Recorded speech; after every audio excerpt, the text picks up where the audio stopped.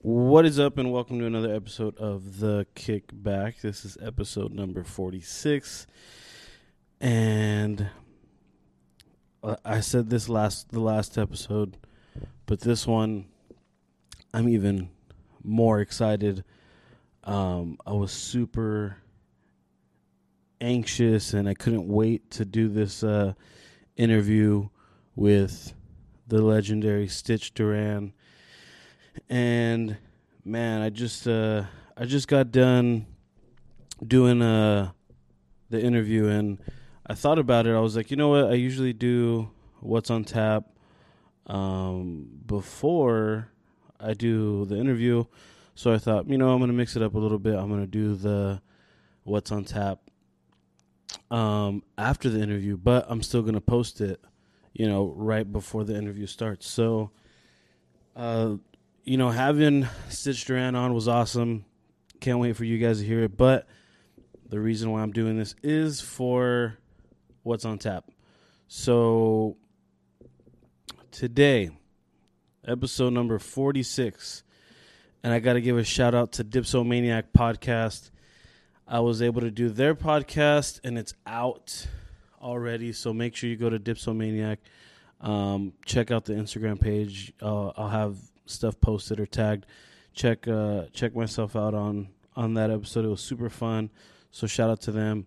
And not only shout out to them for having me on, but shout out to them because I'm actually drinking a beer that I had on that show for what's on tap here, just because I wanted to, talk about it. It's called With Your Mom in the Kitchen. And it's the first, actually no, not the first one that we've had on this show. It's the second sour beer that we've had on the Kickback. The first one was when we had Randy on. He had a couple sours with us, or he had one sour. So this beer, and I already cracked it open. I'm already drinking it. The reason why I wanted to do this beer again is because I enjoyed it so much. It's crazy because, when people think of sour beer, they think of, that sour taste. This one, it has a sour taste, but it's not overpowering. It's not overbearing. It's not going to make you, cringe or, close your eyes, and, it's not going to make your mouth go crazy. This is like a perfect sour. It is a perfect amount of that sour taste to it. So if you've been wanting to try a sour beer, but maybe you were just a little too intimidated by how it's going to taste, I would say try this beer with your mom in the kitchen, because it is it's probably one of my favorite sour beers that I've ever had, if I'm being honest with you. And it's from local craft beer. It's a 8.5%, and you don't taste it. I don't know if it's because of the sour. It takes away that bitterness that some people have when they drink a higher percentage of beer. This doesn't have that. It doesn't have a weird aftertaste. It doesn't stay in your mouth that long. It is a perfect beer. I enjoyed it. So shout out to Dipsomaniac Podcast for introducing me to that beer. If it wasn't for them, I probably wouldn't have gotten this beer. So, shout out to them. And with that being said, I'll say it again.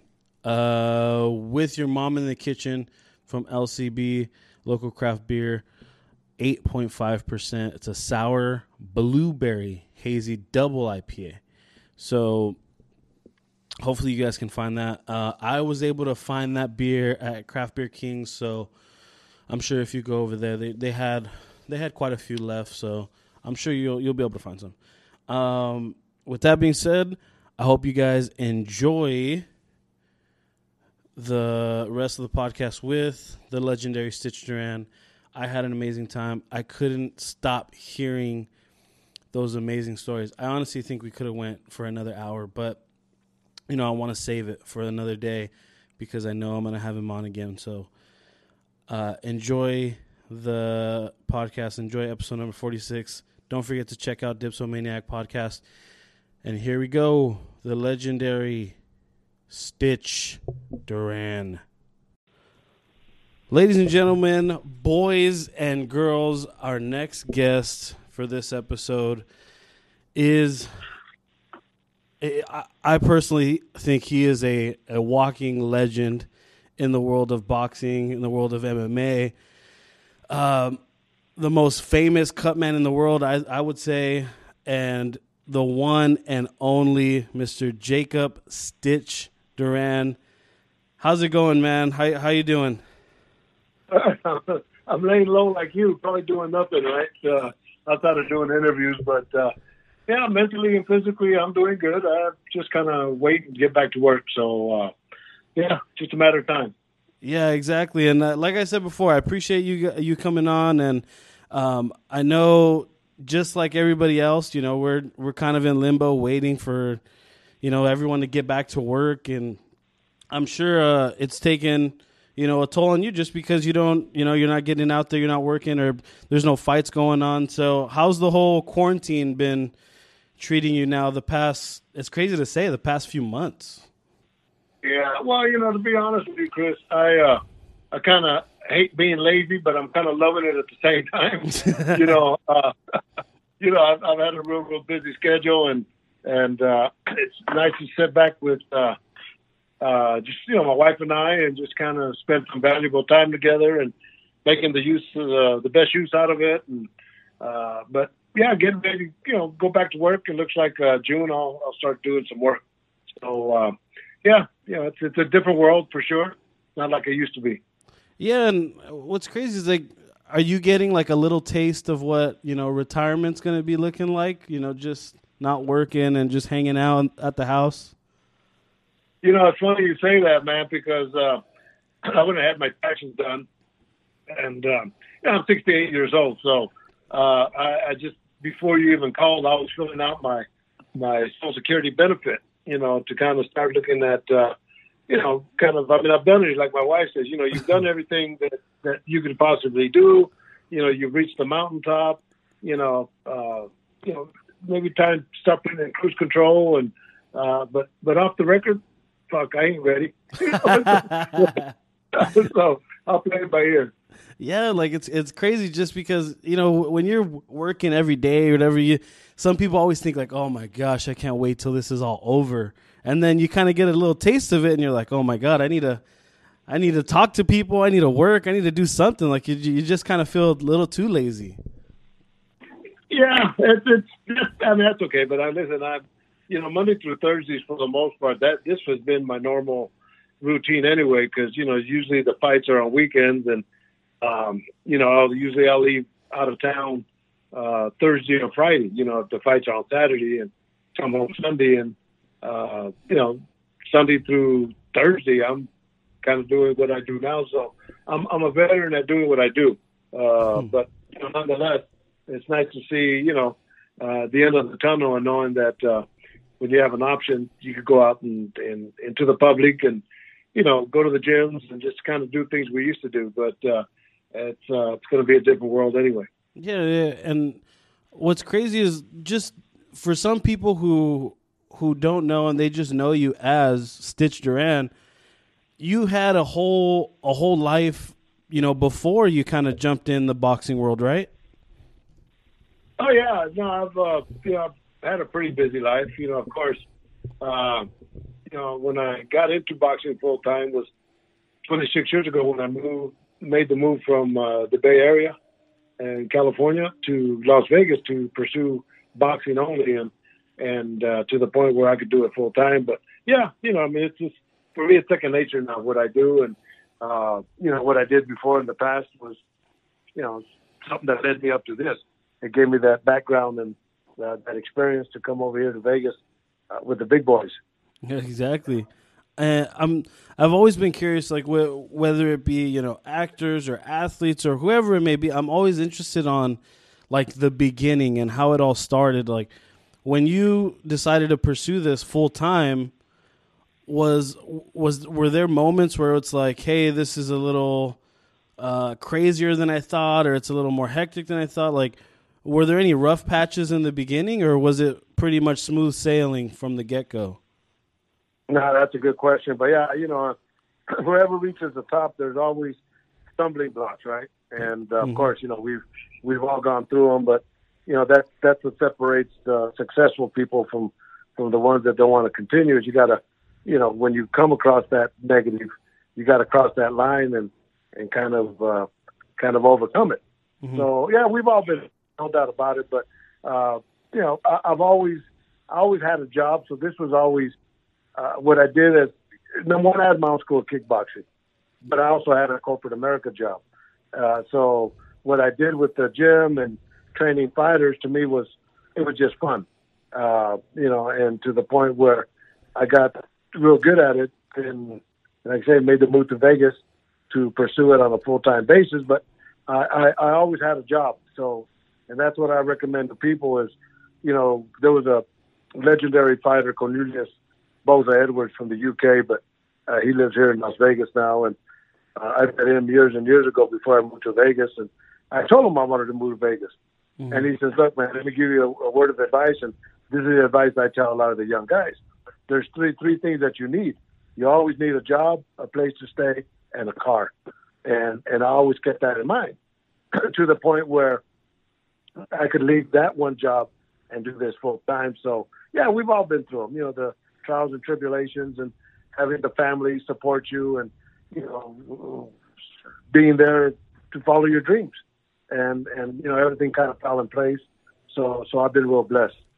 Yeah, and I think that those words those are probably some great words to live by, because, sometimes people are so focused at the goal at hand that, they kind of forget, just in case it might not work out, like, you need to have those other things in place so that way that dream or that goal can continue. Because if you just, focus on this thing and not worry about maybe a backup plan or something to support that dream, then it might fall short. So that's great advice for someone, like, just to push you and just to keep thinking about.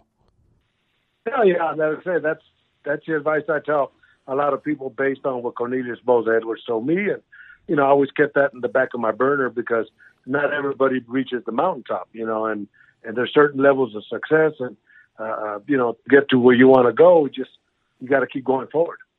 Mm-hmm. So being a cut man for so many years, and not just that, just being in the world of boxing and the world of MMA and just the world of fighting in general, I'm sure you've come across or heard some of the craziest things in a corner or in between rounds, because especially now in the world of, media, everybody wants the inside look when they're watching an MMA fight or when they're watching a boxing match. They cut to the corner because you want to hear the trainer, you want to hear the coach telling them. So everyone's pretty much chismosos and they want to hear it. Like, what are some crazy things that you've heard, like, in a corner or in between rounds? Oh, man, I've heard them all, bro. And I like the word chismoso, so you're Latino. I love it. Exactly. But no, I've heard all kinds of stuff, man. It's some guys crying, some guys laughing, some guys giving good instructions, some guys giving shitty instructions. But one moment that I participated in was when Stephen Struve, this was an MMA fight, when he was fighting this guy named Chris. Can't remember Chris's last name, but anyway, Stephen Struve, his lip just shredded, looked like a shark took a bite of it. It just, but he was still in the game, and whenever a doctor or referee stops a fight, it's because the fighter is at a disadvantage. Mm-hmm. Well, even though the cut on his lip looked real bad, the doctor came in and I could tell that Stephen still wanted to fight. And so out of encouragement, I told the doctor, I said, you know what? I told the doctor, if you guys have a good plastic surgeon, he's going to be okay. And what made that funny is the guys that were in the truck, recording the fights, they heard the comments and they all started laughing. And they told me, after the fight, says, man, Stitch, that was a great line, that you sold the doctor on. And Stephen Struve continued to fight. And he ended up winning the fight, and but I remember Mayhem Miller, This was I think with the WEC in those days.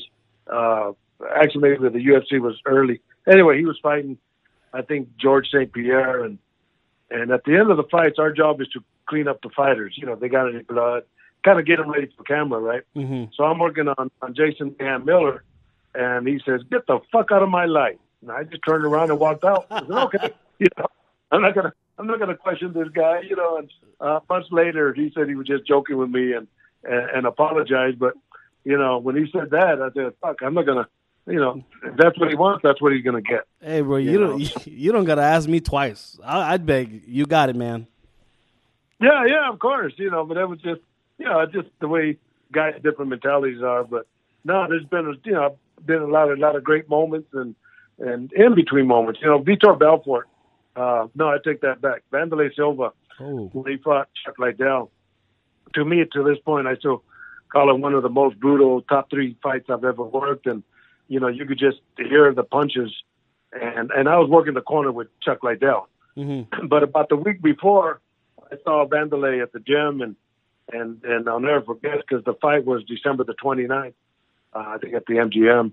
And I told Vanderlei, as we're leaving, I said, "Look, man, I want to give you some good karma. That's, you know, Saturday is going to be my birthday. I just want to give you some good karma." And I left it at that, right? Mm-hmm. And so Leon Tabbs is working with Vanderlei, and I'm working with Chuck, and these guys are just cracking each other where you could just hear and feel the sounds. And after the fight, you know, I go clean up Chuck Liddell. He has a small cut. I clean it up, and I go across the corner to where Leon is working on Vanderlei Silva, and Vanderlei's all bruised up, and, you know, he looks like the Elephant Man of just probably one of the toughest career, right? So I said, "But, you know, Vanderlei, how you feeling? How you doing?" He goes, "Oh, Steve, I'm okay, Steve, I'm okay." And out of everywhere, out of the blue, he says, "Steve, happy birthday." And I said, wow, this guy is in the most brutal fight of his career, and he remembered my birthday, you know, which I thought was pretty awesome. Damn, that is awesome. Just to think, like, he still, you know, he had that thought in his mind, like, hey, I was just in this brutal match, but happy birthday. That's awesome. Yeah. I mean, even like Fedor Emelianenko, you know, and the last time I worked with him on Bellator, I walk into the hotel, and he's in the lobby with, you know, all his team and all that. And he comes up to me, and because I've always had a good working relationship with him. And he gives me a hug, and he says, "I got you some sweats, the team sweats, right?" Oh, nice. I said, "No shit." He said, yeah. So he sent the guy up to the room. The guy comes back, and I have some Fedor Emelianenko team sweats with my name on them in the front and in the back. And to me, what I thought that was so special was because these outfits were being made while he was in Russia. And at that point, he thought about me enough to make me some sweat. And I got them hanging in my closet right now. Damn, that I can't imagine the amount of, like, you know, things like that, or, you know, just like little, like, gifts or, you know, shirts, or like, you must have so many things that just like make your kind of own little museum out of it. Oh, I got tons, you know, Brock Lesnar, Lyoto Machida, you know, Tito Ortiz, you know, they all, you know, gave me outfits and, I mean, tons of stuff. And, you know, I remember the young Hawaiian guy, he comes up to me before I put the Vaseline, and he has his, I guess they're macadamia nuts, and he has a necklace, and he puts it on me, you know, and I said, wow, right in front of the whole world, you know. So, yeah, I do have some great memorabilia. And you know, what makes it so special, Chris, is those are things that I didn't have to ask for. Those are things that these guys thought about before they even got into the dressing room. And you know, that's what makes it worthwhile, you know. And but tons of stories like that. Oh, hands down. I can't imagine. I'm curious because when you're doing this and when you're just, you know, you're doing your job, but at what point did it just kind of take off to the point where not just the fighters knew who you were, or not just the coaches knew who you were, but, you know, little by little, like, more fans were starting to recognize you. More fans were starting to, you know who you were and know who you are. And, like, at what point did that just start to blow up? Well, I got to give, you know, Dana White credit for him bringing me into the UFC. Even though he let me go, he's the one that brought me in. So I got to give him credit for that. But I think that once the UFC started, you know, blossoming, and guys were getting cut, and I'm keeping them in the game, and they're giving me kisses on the cheek, and I think the fans started realizing that the importance of a good cut man, wrapping their hands, everybody, they there's 5 cut men that work in the UFC, and they designate different guys to get their hands wrapped by certain guys. Well, shit, everybody wanted me to wrap their hands, so I guess the word, conversations and actions are what enticed the fans. They took notice on me. And in fact, I was talking to Burt Watson yesterday. Here's another great story.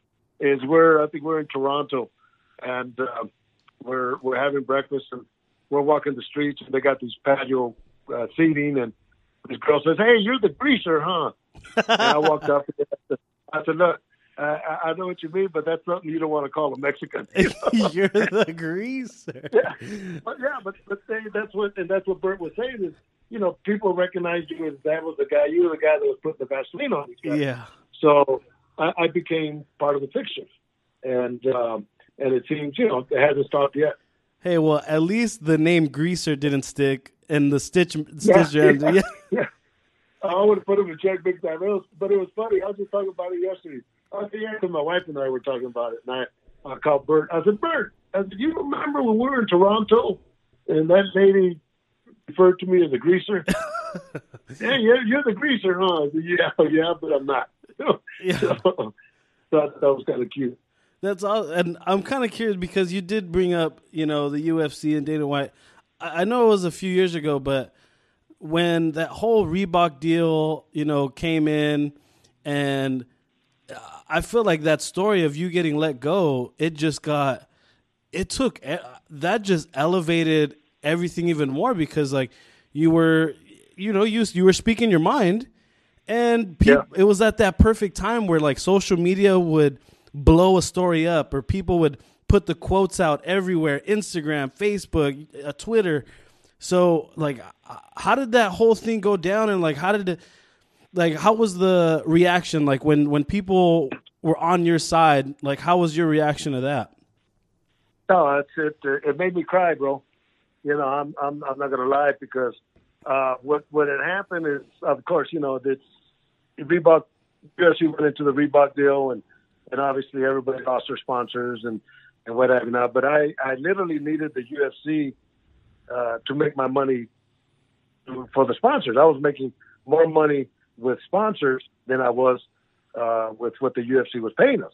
So for the most part, they were paying us, it definitely wasn't boxing type of money. And but nonetheless, I needed them for the exposure to get paid by sponsors, and I was making some good bank. So anyway, they got rid of us, and at that point, I got a call from John Nash from Bloody Elbow, and I never met him, but he asked if I'd be interested in doing an interview on how the Reebok deal affected the cutmen. And being that I grew up as a farm worker in the Central Valley of California, born and raised in a migrant camp, my parents during the Cesar Chavez era always fought for fair practices for the farm workers. Exactly. So my whole family's always been, trying to do the right thing.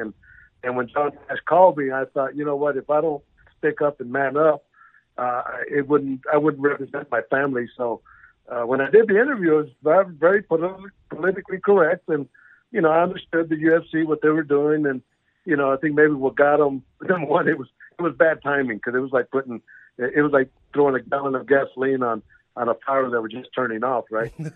But that shit went viral, man. It went viral, and I'm getting calls from all over the world, and from fans, from fighters, from coaches, from staff in the UFC, and this and that, and so finally I get a call from, we're all friends, one of our friends, and he asked if I had a chance to talk, or if I had a moment to talk. And at that time I was at Costco shopping with my wife, and I said, well, look, I'll be home, give me a call in an hour. And Jesse and Mark both called me, and Mark is, like I said, we're all good friends, and his voice is kind of crackling, and the only thing he says is, because of the interview you did about Reebok, the UFC is not going to use you no more. Wow. And that was, kind of a little slap in the face. And so I didn't want to jump on Mark, but I did say, Mark, do me a favor. As you tell Dana, I said he ain't got no balls, that he should have called me personally since he's the one that brought me in. Yeah. So I'm getting tons and tons of mails. I mean, emails and text and just all kinds of shit. And the first text that I read is a guy named David Estrada. I don't even know the guy. But I responded back to him. He was a sport supporting me. And I said, I want you to be the first one to know that the UFC just let me go for speaking out about the Reebok deal. Got to find another job. Man, brother, that shit went viral mega big.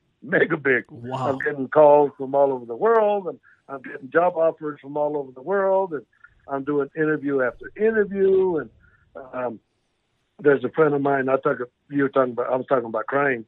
There was so much positive energy that there's a friend of mine, Robbie LeBlanc, that has a thing called Motivational Mondays. And this one was, today's topic is about, speaking up for what's right. And my good friend, Duran, this and that. Anyway, I'm listening to his speech, and man, I started crying. Just so much positive energy. And my wife walks into the room, and she's asking what's happening, and I let her listen to it, and she starts crying. And so those were the real positive energies. And I remember I was going to the Mandalay Bay. I was going to do a show with Jordan Goes on MMA Junkie Radio, and I'm in the back seat of the car, and my son's driving, and my wife's in the front seat, and I'm going through all my messages. I'm getting a shitload of them, brother. Wow. And Robin Offner, the owner of Bad Boy, calls me. And he was one of my sponsors, right? And he says, Stitch, what if we do this? What if we create a shirt about your shirt, and we sell it, and all the proceeds go to you? Man, once again, Chris, I started crying. Wow. Just the kind of love I was getting, And then, just everybody knew about it. And, when I went to L.A. for the first Creed red carpet for the premiere, after the movie, we have a party, and Wesley Snipes comes up to me, and the first thing he does, he goes, "Hey, man, the UFC did you wrong." And I said, "Man, look at you." So, yeah, that's the kind of love. And still now, it's been like 6 years, and everywhere I go, people are saying, "Fuck Dana, fuck UFC, fuck Reebok." And it got to the point where even the Reebok guy called me, Mike. And, of course, he was defending Reebok, says, that they had nothing to do with it. And I understood. I understood. It was no hard feelings for me. But I guess in all reality, the best thing ever happened to me is speaking up about unfair practices, doing the right thing. And I'm doing better now than I was before. Yeah, and I think when that whole Reebok deal was going on, fighters were, giving Dana White crap. Fans were giving Dana White crap because the fighters were complaining about the deal. And then, you come along and you share your frustrations with it. And I think he kind of used you as an example, where it's like, hey, I can't let go my biggest fighter, but I can let go Stitch, and him thinking, I'm going to set an example for everyone so everyone can stop, being on my ass about this. But I have chills just hearing the amount of, love and support that you were getting. It's unbelievable. No, and still to this point, I'm telling you, somebody stops me all the time. I'm not talking about every once in a while. It's all the time. And a lot of people know me for that. Is that Stitch is the one that spoke out and kind of took the bullet for everybody. But yeah, it worked out fine. So then people say, have you run into Dana? I said, no, I haven't run into him. And well, if you did, what would you say? I said, shit, I'd shake his hand and I'd say, thanks for letting me go, but it's the best thing ever happened to me. And they walk away. Exactly. That's exactly what happened. Like that was probably the best thing that could ever happen. You like you said, you bit the bullet and it paid off for you. But you mentioned Creed. I remember watching the movie, and I remember seeing Creed walking out, and then I see you right there, right behind him. I was like, yes, like this. It gave the movie even like more validation. Like fuck yeah, they have like a real cut man in there. Like it just made it even better. What was it like being on set? Unbelievable. Unbelievable. And things just happen. To this point, I let you know, Chris, to this point, with everything that's happened to me in my life, in my career, being that I'm a proud Chicano, I've never kissed anybody's ass or anything like that. Everything that has happened to me, I've never asked for one job. I've just been blessed, and I know I've been blessed. And but when I got the call to do Creed, I get the script, and I'm reading it, and my name is Marcel. And I'm thinking, Marcel? I said, fuck, I don't know anybody named Marcel. Yeah. So I'm gonna have to change that, right? When it was time for Rocky to introduce us to Adonis in the beginning of the movie, Sylvester Stallone, his line was supposed to be, "This is Marcel, the best cut man in Philadelphia." Well, he goes up and he says, "Oh, this is Stitch, the best cut man in Philadelphia." That was one line that he used. That was the script line. The one where he ad-libbed, he says, "Oh, this is Stitch." He says, "He's so good. He's so good as a cut man. He should have been a surgeon." And but nonetheless, he used my name both times, and deep inside, I'm thinking, yes, right on, man. So the next day, I told Sly, I said, "Look, man, I want to thank you for using my name." And just like you said, he goes, "No, it has to be authentic," and that's how that started off. But very, very unbelievable experience just working with, Michael B. Jordan and Ryan Coogler, the young directors from Oakland, and working with Sylvester Stallone and Tessa Thompson on the first movie, and then to get called for the second movie was even more of an honor.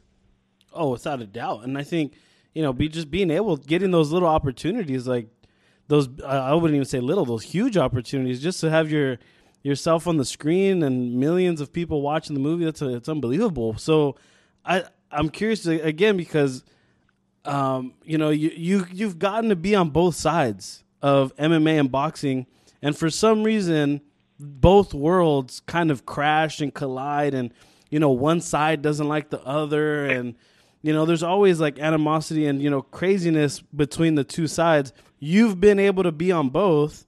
What kind of makes you earn more money, like the MMA fighter or the boxer? Like, who makes you have a harder day's work when it comes to that? Well, the guy the program that makes me work the hardest is bare knuckle fighting. Now, yeah, that's the sport I'm working with now, which is great, right? And so they make me work, but economically, yeah, boxing pays 10, 15 times more for one working with one fighter than I do working a MMA or a bare knuckle fight. But nonetheless, with my sponsors, I need these groups, whether it's MMA or whether it's bare knuckle fights, so that I could use my sponsors, right? And so it all pays off real well. Man, that bare knuckle that bare knuckle league is ridiculous. It's like the craziest thing to watch. I love it. Like when you're part of that, you're like, I feel like when they made that league, you're like, hey, we need to get the best cut man, the best crew together, because they're 100%. There's going to be some blood. Yeah, 100%. And when Dave Feldman contacted me, he gave me an offer, and the first fights were in Cheyenne, Wyoming. And I figured, you know what, I'm going to go, but I'm going to go and evaluate the safety factors that they are implementing on how they're going to take care of the fighters, right? Mm-hmm. So, we sat there when we got there. I think it was Thursday. We sat down with the Wyoming Athletic Commission and Dan Margliotti, the referee, and Bill Clancy, the referee, big boxing MMA referees, Dave Feldman with the commission. We all got together with bare knuckle fights. We all got together and we went through the rules one by one. And there were some changes that we made based on our experience, and they were receptive towards that. So, that encouraged me to work with them. Plus, Dave Feldman is a super, super guy to work with. And he takes care of his fighters and takes care of his staff. But a lot of the guys that I've worked with are guys I worked with before, whether it was boxing or whether it was MMA. But I tell you, man, it's a different world, man. Just the mindset of these guys. I always tell people the mindset of an MMA or boxing fighter is at a certain level, but to get to bare knuckle fight, you have to surpass that level and go into a higher level because these guys are cracking each other mano a mano, and it's probably a 60-70% cut ratio guaranteed. Oh yeah, guaranteed. And I'm just from what you've been saying. So in the MMA world, I guess it's kind of like, they assign you a fighter. Is that how it works? For the bare knuckle fights? Yeah. Yeah, I'm in one side. They have two cut men, and so I'll be in one side, and I'll work that whole fight. Whoever Dave Feldman, it's usually the house fighters I work with, but whoever Dave Feldman puts, let's say in the red corner, which is my corner, then these are the guys I work with. Whoever's in the blue corner, then the other cut man will work on them. So in the world of boxing, how does that work? Is it kind of the same thing where you kind of get a corner, or is it like boxers are requesting you to be their cut man? Yeah, in boxing it's entirely different. It's because MMA and bare knuckle fights, the promoter pays me, but in boxing I get hired by the actual fighter himself. And like, Tyson Fury, when he fought Deontay Wilder before we went on lockdown, they called me to work with him, and then they gave me a very handsome fee just to make sure that I took care of him. But that's why I say boxing, even though I'm working with one fighter, I get paid 10, 15 times more there than I do bare knuckle fights. But bare knuckle or MMA, I get paid. I make it up because I get paid with sponsors. So I give them what they want, they give me what I want. Exactly. And for that Fury fight, man, watching that fight, I don't even know how I would be able to work. Like, I would just be so fascinated in the fight. I'd be like, oh yeah, I forgot I'm working right now. I've been through too many of those events, bro. And like I was saying, to me, I told Tyson Fury and I tell all these guys, to me, it's not how good of a fighter you are, because every fighter I work with is good. Mm-hmm. It's the personality that you have that will make me determine whether I work with you or not. And Tyson Fury, like I say, he's such a good kid, and even though these guys are modern day gladiators, deep inside, they're all babies, and my job is to understand that. And my job is to be that security blanket, and like I say, the week before the Fury Deontay Wilder fight, I did the bare knuckle fights, and I did a bunch of interviews up there. And when I got back, I'm telling Tyson Fury, I said, everybody, as I did a bunch of interviews, and everybody's concerned about the cut except you and I. And he looks at me, he goes, man, I'm not concerned about the cut. So I took that away from him, and he could concentrate fully on boxing. I'm sure I know the answer to this, but how important is it to have not just a cut man, but a good cut man that's gonna, when something gets when a cut opens up, like, you need to be able to trust that cut man to be able to stop the bleeding, or kind of just not have it gushing out. Like, how important is it to have a good cut man to help you out when you get in trouble like that? You're right. You know the answer, man. If you gotta go out in the street fight, would you want me with you or your friend Paco? Yeah. Sorry, Paco, get out of here. Yeah, sorry, Paco. No, it's extremely important, and then that's why, it's important to get a foundation with the fighter, whenever I'm working with them, and like Andre Ward, worked with Andre Ward also, and I remember I think he fought, I can't remember who he fought, but he ended up getting cut. He said, man, I know I got cut. And then I thought, well, I'm not worried because I got stitched, and that's what you want to take away from these guys is the thought of losing a fight because they get cut. Oh, and it's happened before where guys still have some fight left in them, but maybe they just have a cut that might be, bleeding a little too much, or it might just look bad, and it gets stopped. Where it's crazy just to see, like, the amount of work that you have when that cut opens up. What's like the first thing that pops in your mind? Time, how quick you're going to get to them, what applications you're going to use, and how you're going to, psychologically, how you're going to take that stress away from them. A lot of times I go, man, you're looking fine, man. I just just want to make sure you walk out as handsome as you walk in. You know, I said, shit, this ain't nothing. You know, just go out there and kick his ass. You know, so I take that away from them. Those you're talking about the behind the scene moments that the fans want to see, and those are the things, you know, that it's important. And let me say, in boxing more so than MMA, because in MMA, a lot of the guys use the format that I created. They wear gloves, they wear the wrist wrap where they put the swabs on the wrist wrap instead of their teeth, instead of their mouth or their ears, and the application that they put on, you know, is all techniques that I've been using for years and years. And in boxing, there's a lot of guys that do a horrible job because nobody has ever taught them, and a lot of them don't want to learn because they're very egotistical, you know. So, you know, and a lot of fighters don't really understand how important it is to have a good cut man until the time comes. And when Badu Jack fought, do you remember that big cut he had in his forehead? And his whole face was full of blood. Oh, yeah. The cut man didn't know what he was doing, and he kind of choked and he freaked out. And, you know, the fight after, he brought me in. So I'm working with Badu Jack now, you know.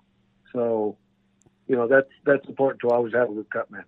Yeah, and the more you bring it up, and the more I'm thinking about it, like it is crazy to think, like, because there's some, you know, boxers who like, oh, he's been my cut man since I was an amateur, so, you know, he's part of the team, and you can't have that. You need a pro. Yeah, and then keep in mind, a lot of guys, you know, a lot of boxers don't get cut. Boxing's not like MMA or bare knuckle fights where, you know, let's say you have a 20-fight career, right? Well, out of those 20 fights, you may get cut once, you might get cut twice. You know, we're an insurance policy. Exactly. Whenever you get that big Tyson Fury type of cut, you're going to have to get somebody that knows what they're doing so they can take care of those kind of cuts, you know, and that's not necessarily the case with a lot of guys in boxing. I mean, you look at them, if they got a swab in their mouth or they got a swab in their ear, what they're trying to do is identify themselves as being a cut man. And usually when they do that, I wouldn't hire them. So when you're working fights like that, like where like, let's say bare knuckle, where you're just on, you know, the red corner, do you ever get yourself caught up in the moment where like you're like, let's say a big knockout comes and you cheer them on and all that, or do you have to stay neutral and just, you know, not, you know, favor a certain fighter? Yeah, you know, for the most part, that's a good question, man. For the most part, I try to be neutral because, you know, I've worked with you in one fight and worked with the other guy the next fight, right? So I try to be neutral, and it's just a matter of, you know, the pick of the draw. But in the same token, like I mentioned earlier, there's some guys I worked with before, either in boxing or MMA, that we had a good relationship there. And, you know, when they have a good victory, of course, you know, I got to try to sneak a good love in there. But, yeah, of course, you know, I mean, I don't go jumping for joy and just making a fool out of myself. And, you know, I just incognito, just let them know that I'm there to support them. And, yeah, it makes sense because you're working with, you know, you're working with a lot of different fighters. So it makes sense. What about when it comes to either sport, boxing or MMA, who's a fighter that you kind of would want to be in their corner to work with them, or at least just kind of to you know, see what their process is all about? Because I'm sure not only are you part of the game, but you're a fan as well. So I'm curious, like, is there a certain fighter that you would want to work with? Yeah, you know, yeah, you're right. I work with a lot of great fighters. I mean, it's just, you know, but yeah, who would I want to work with? Oh, good question, bro. By the way, you know, it's funny. I was doing my taxes yesterday, and the wife of the guy who's doing them is Russian, and I was telling her, I said, you know, I work with more Russian fighters than I do with Mexican fighters, and it's true. Yeah. You know, but I think if I had a choice right now in this current situation, if I had a choice to say, you know what, let me work with this one guy, it'd probably be Canelo. Oh man, that'd be awesome. Yeah. He rarely gets in trouble though, so it's like. No, he got cut in the last fight, and his cutman did a good job. I think his cutman was his trainer. He did a good job and all that. But like I say, once again, we're insurance policies. You know how many times I hear that?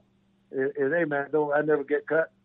shit, brother, got me some work that night, So, we're an insurance policy. If you have a Lamborghini, you got to pay Lamborghini prices.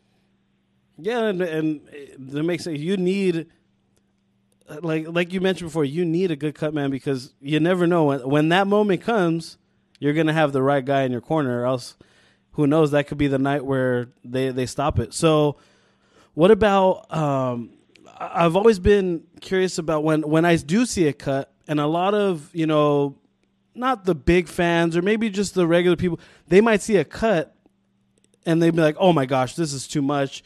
They need to stop the fight. Like where are some like trouble spots to get a cut?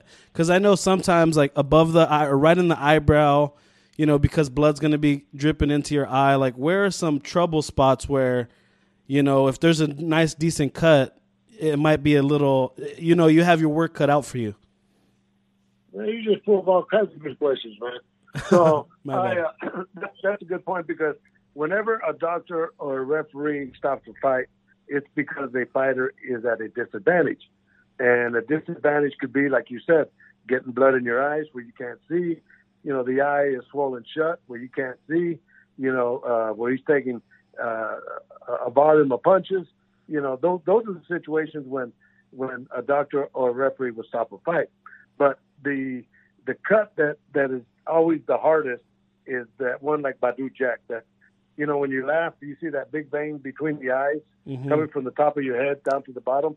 Well, that's a pretty big vein.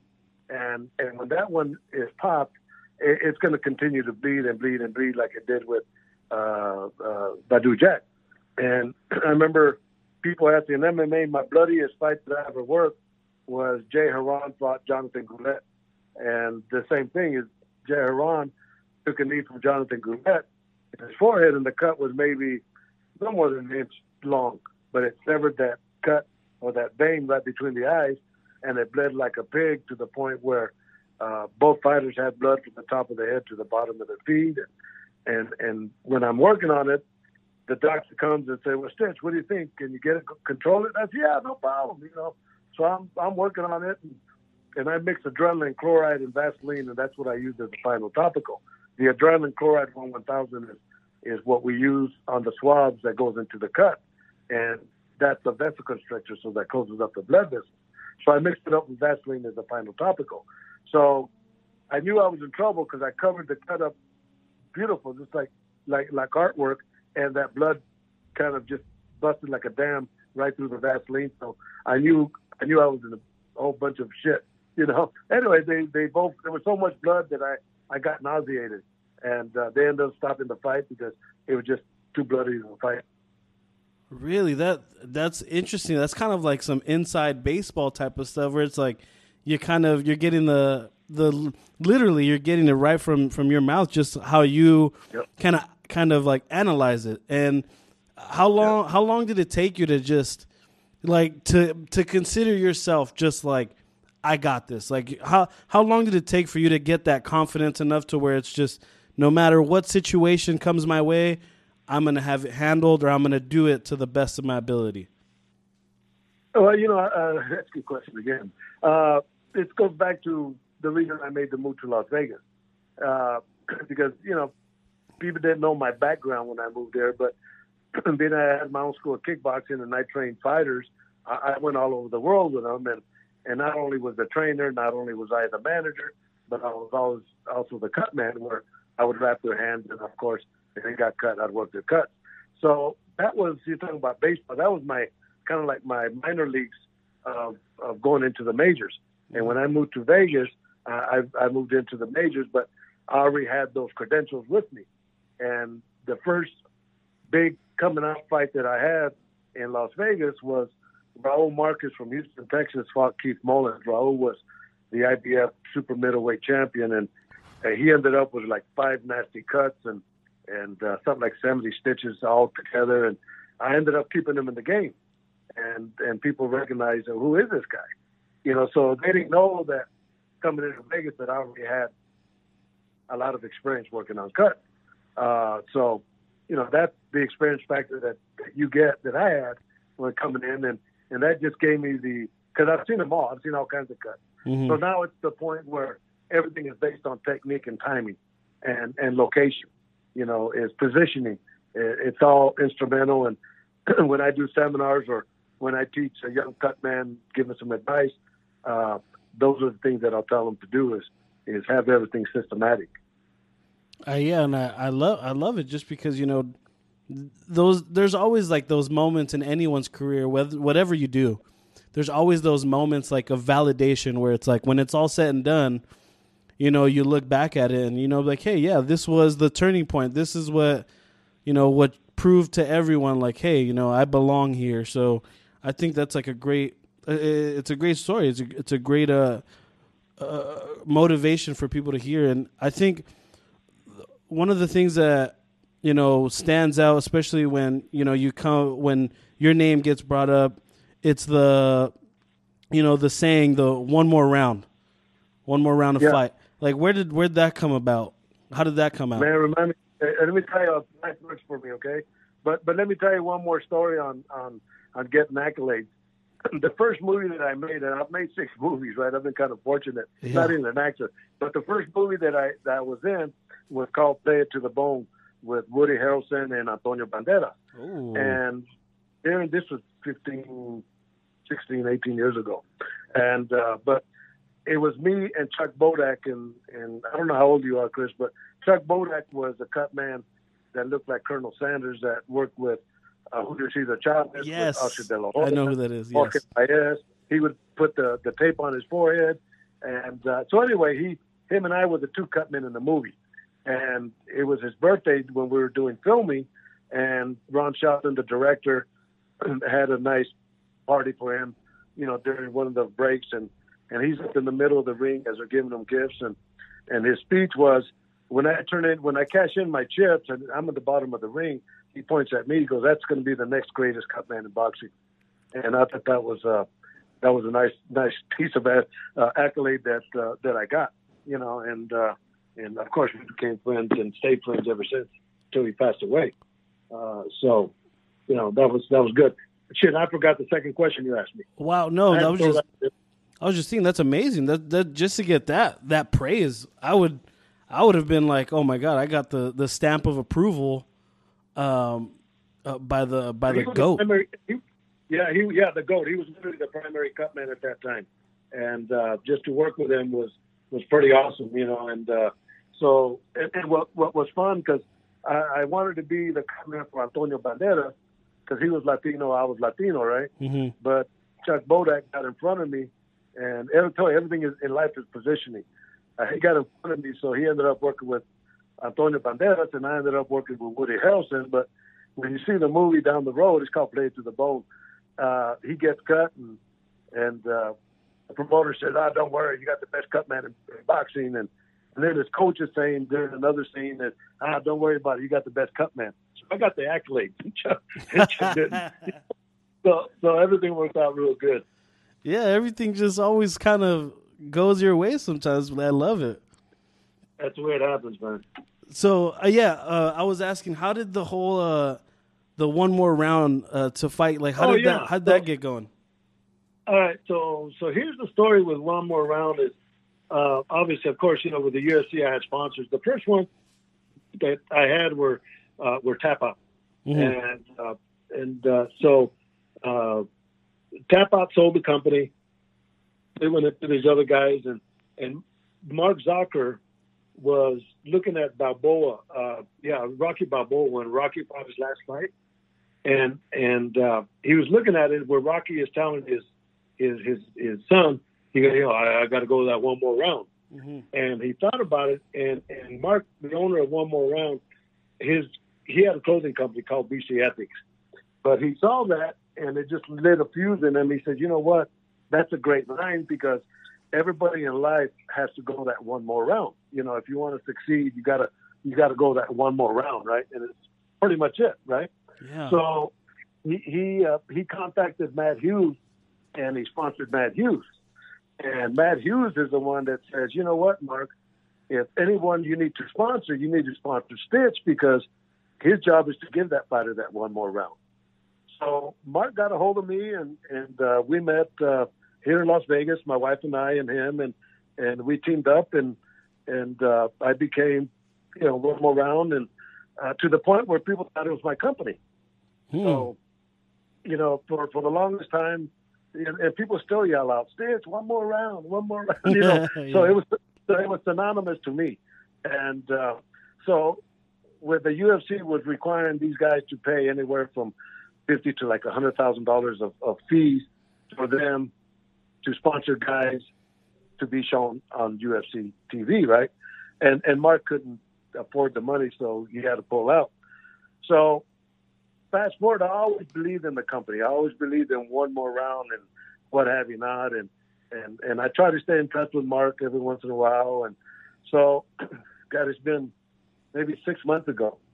I worked with a YouTuber called KSI. He fought the guy named Logan Paul. They both had like 20 million followers, right? It was insane with the zone. It was a crazy fight. Know who these guys. What's that? It was a crazy fight. Yeah, well, just the episode, just to be there was phenomenal because I didn't know the social media. I mean, 20 million followers is a shitload of people, right? Yeah. So I'm working with KSI, and Mark is watching those fights. In fact, his son said, "Come on, Dad, let's go look at the fights." So they went to a friend's house and they saw the fights, and he saw me on TV, and he contacted me, and he said, "Man, I saw you on TV." I said, "Mark, what's going on, man? I always believed in you, and what have you not." Anyway, leading up to that call, Mark and I have teamed up now, and we relaunched one more round. So this happened right before this lockdown came in, but in doing so, when I met with Tyson Fury, I met him 2 weeks before the fight. And the first thing we did, he welcomed me to the team, and we took pictures, and he showed me his cuts, and of course we went through them, and then finally, being that I work on marketing, I work on sponsors, I said, "Look, Tyson, let me throw this at you." I said, I'm working with a new apparel company, one more round, and I have sponsors. Would you mind if I made my cornerman jacket to match your colors and have my sponsors on it? And he put his hand on my shoulder and he said, "Stitch, you could do whatever you want." So nice. when you look at the fight, the cornerman jacket that I have was designed by. So that was our debut. One more round was literally when Tyson Fury fought Deontay Wilder, and then the week after I worked with Jesse Vargas on the zone also, and I got to wear one more round, and then we went into lockdown.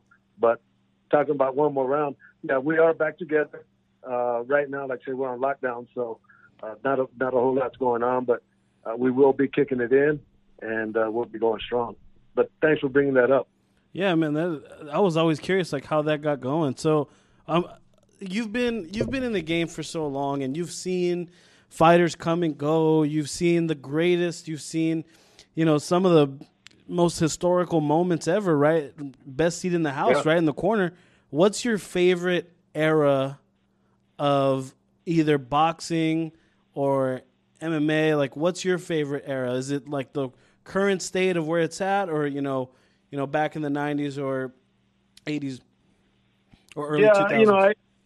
I like the era of the Roberto Duran, the Tommy Hearns, the Sugar Ray Leonard, the Marvin Haggers, that era, the Larry Holmes, Muhammad Ali, that era of boxing was entirely different. Roger Mayweather, all these guys. Mm-hmm. That was the era, me as a fan, Alexis Arguello, Aaron Pryor, all these guys to me was a fun era. And that's when boxing was, when these guys weren't doing it on Eagles, and, they weren't doing it for the big paydays because there wasn't that much money, but they fought, Eddie Mustafa Muhammad, and that was a good era, and as a fan, I really enjoyed watching those type of fights. Yeah, and I'm curious, what are your thoughts on the whole situation right now where there's fights going on without a crowd? And I think just watching the past couple of UFC cards, I'm getting like a greater appreciation because I get to hear those leg kicks. I get to hear those punches. Like it kind of takes you into a different experience. Like, what are your thoughts on the whole, fights going on without a crowd? I've been through many of those before. If you remember when I was with the UFC when they did the reality shows. Oh, yeah. Yeah, we fought when there was no audience. So it's not like it's not like it's new to me. I've been there, but I guess I'll give you some breaking news since since we are talking right now. Is Top Rank's going to do the same thing. I got a call from Brad Jacobs last week that I think starting June the 9th, Top Rank is going to have 2 shows a week on Tuesdays and Thursdays here in Las Vegas, and they want me to be one of the 2 cup men. They're going to do the same thing that MMA and bare knuckle fights, where they'll have they'll supply a cup man in each side of the corner. And the reason they're doing that, because I think with the fighter, normally they bring a whole entourage, so and so and so, but they're only going to allow the fighter and 2 trainers, and usually the head trainer and the assistant trainer. If they don't have a cup man, then Top Rank's going to offer our services to them. So that's going to happen. I think June the 9th. I think the first fight is probably Shakir Stevenson is going to be defending his world title, and that was a fight. I was in New York after I worked with Jesse Vargas. I was in New York March the 12th and 13th, and Shakir Stevenson was going to fight at the Garden on the 14th. Uh-huh. So when I get there on Thursday, they said that the fights were still going to go on, but there's not going to be no audience. I said, well, shit, I don't care, because as long as they throw a punch, I get paid. But Friday morning, we get a call that the fights have been canceled, and I had to fly back home. So I think Top Rank, being that was the first fight, that was their last fight that they were going to have before this, is going to be their first fight when it comes to fight here in Las Vegas, June and July. So it's going to be like 15 shows in 2 months. Damn, that's insane, man. And I appreciate you breaking that news over here. That's an exclusive story. I appreciate it. And I think that's a great way to end, and I don't want to take up too much of your time, but like I said in the beginning, I appreciate you coming on.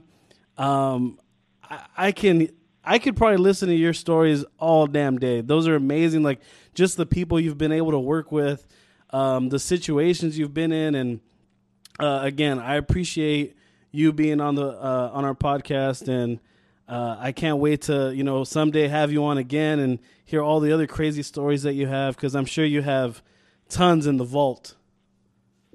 Oh, I got a shitload of stories, man. To me, it's like barbershop talk, and they're all true.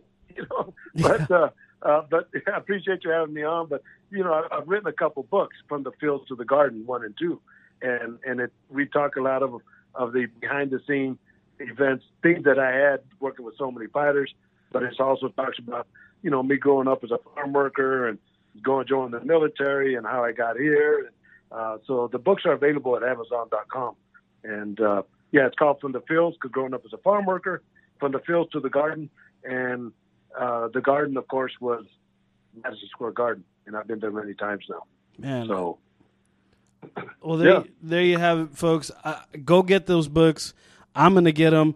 You got nothing else to do. Sit back, read a book, read some books, get some old stories, get some, some history in your life of, one of the greatest cut men to ever do it.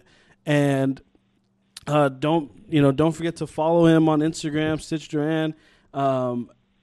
Support him and support everything that he's been doing. And again, I appreciate it. And you made my job easy as hell, just getting to sit back and listen and enjoy the stories. Well, you asked good questions, man. That was pretty nice. Congratulations on your podcast, and we'll do it again, because I got shit on the stories, man. And I used to co-host a radio show for like 10 years, and so I appreciate. I always respond back. Like you called and other people call, and I always respond back, because I know that it's a respect factor.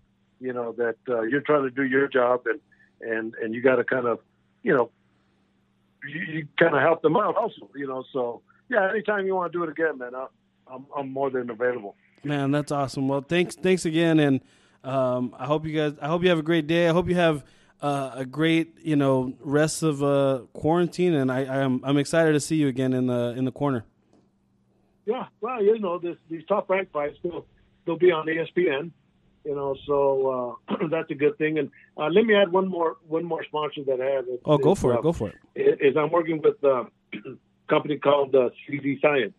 And what these guys did is they created a cream for cuts for the healing process, right? So they contacted me and they told me what they had created. It has, of course, CBD. It has stem cell, has vitamin E, it has collagen, and they're all healing agents for cuts. So I asked them what kind of experience they have and what kind of food source they have. Mm-hmm. They said, "Wow, that's why we contacted you." I said, "All right, well, I'll get you some food sources." So I spoke to Dave Feldman from Bare Knuckle Fights and Jay Tim, which is the vice president of sales. Him and I, he goes with me to the Bare Knuckle Fights, and being that everybody, a majority of them get cut, once they're getting sewed up in the dressing rooms, then he'll give them the cut cream. Mm-hmm. And he'll take a picture of them, with fresh stitches and bruised up and swollen and all that. And then a week later, these guys will send us pictures. And 2 weeks later, they'll send us the pictures. And the results have been tremendous, So they partnered up with me, or they made me a partner of the company. And, it's going to be called Stitch Cream and Cut Cream. So, nice. It's nice the way things just happen, Yeah. And then of course, it just happened. So, we'll be plugging away on that, but that's not only, just for combative fighters. It's good for people that, they're in the medical field, mm-hmm. When you have surgery, you use that cream and it helps accelerate the healing process and minimizes the scarring and all that shit. So just to be involved in that, to me, is pretty honored.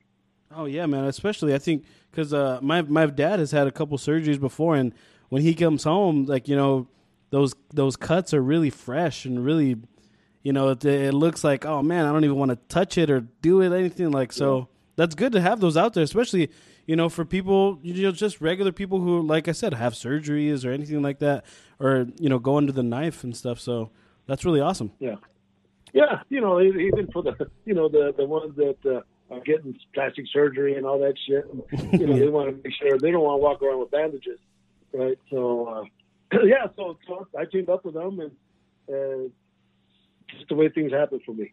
Yeah, and I appreciate it again, like the ladies and gentlemen, the man, the myth, the legend, Stitch Duran, and I can't wait to do it again, and I can't wait to just keep on watching you in those corners. All right, my man. Well, I appreciate it. I appreciate it. Have a good one. All right, thanks. Bye-bye. Bye.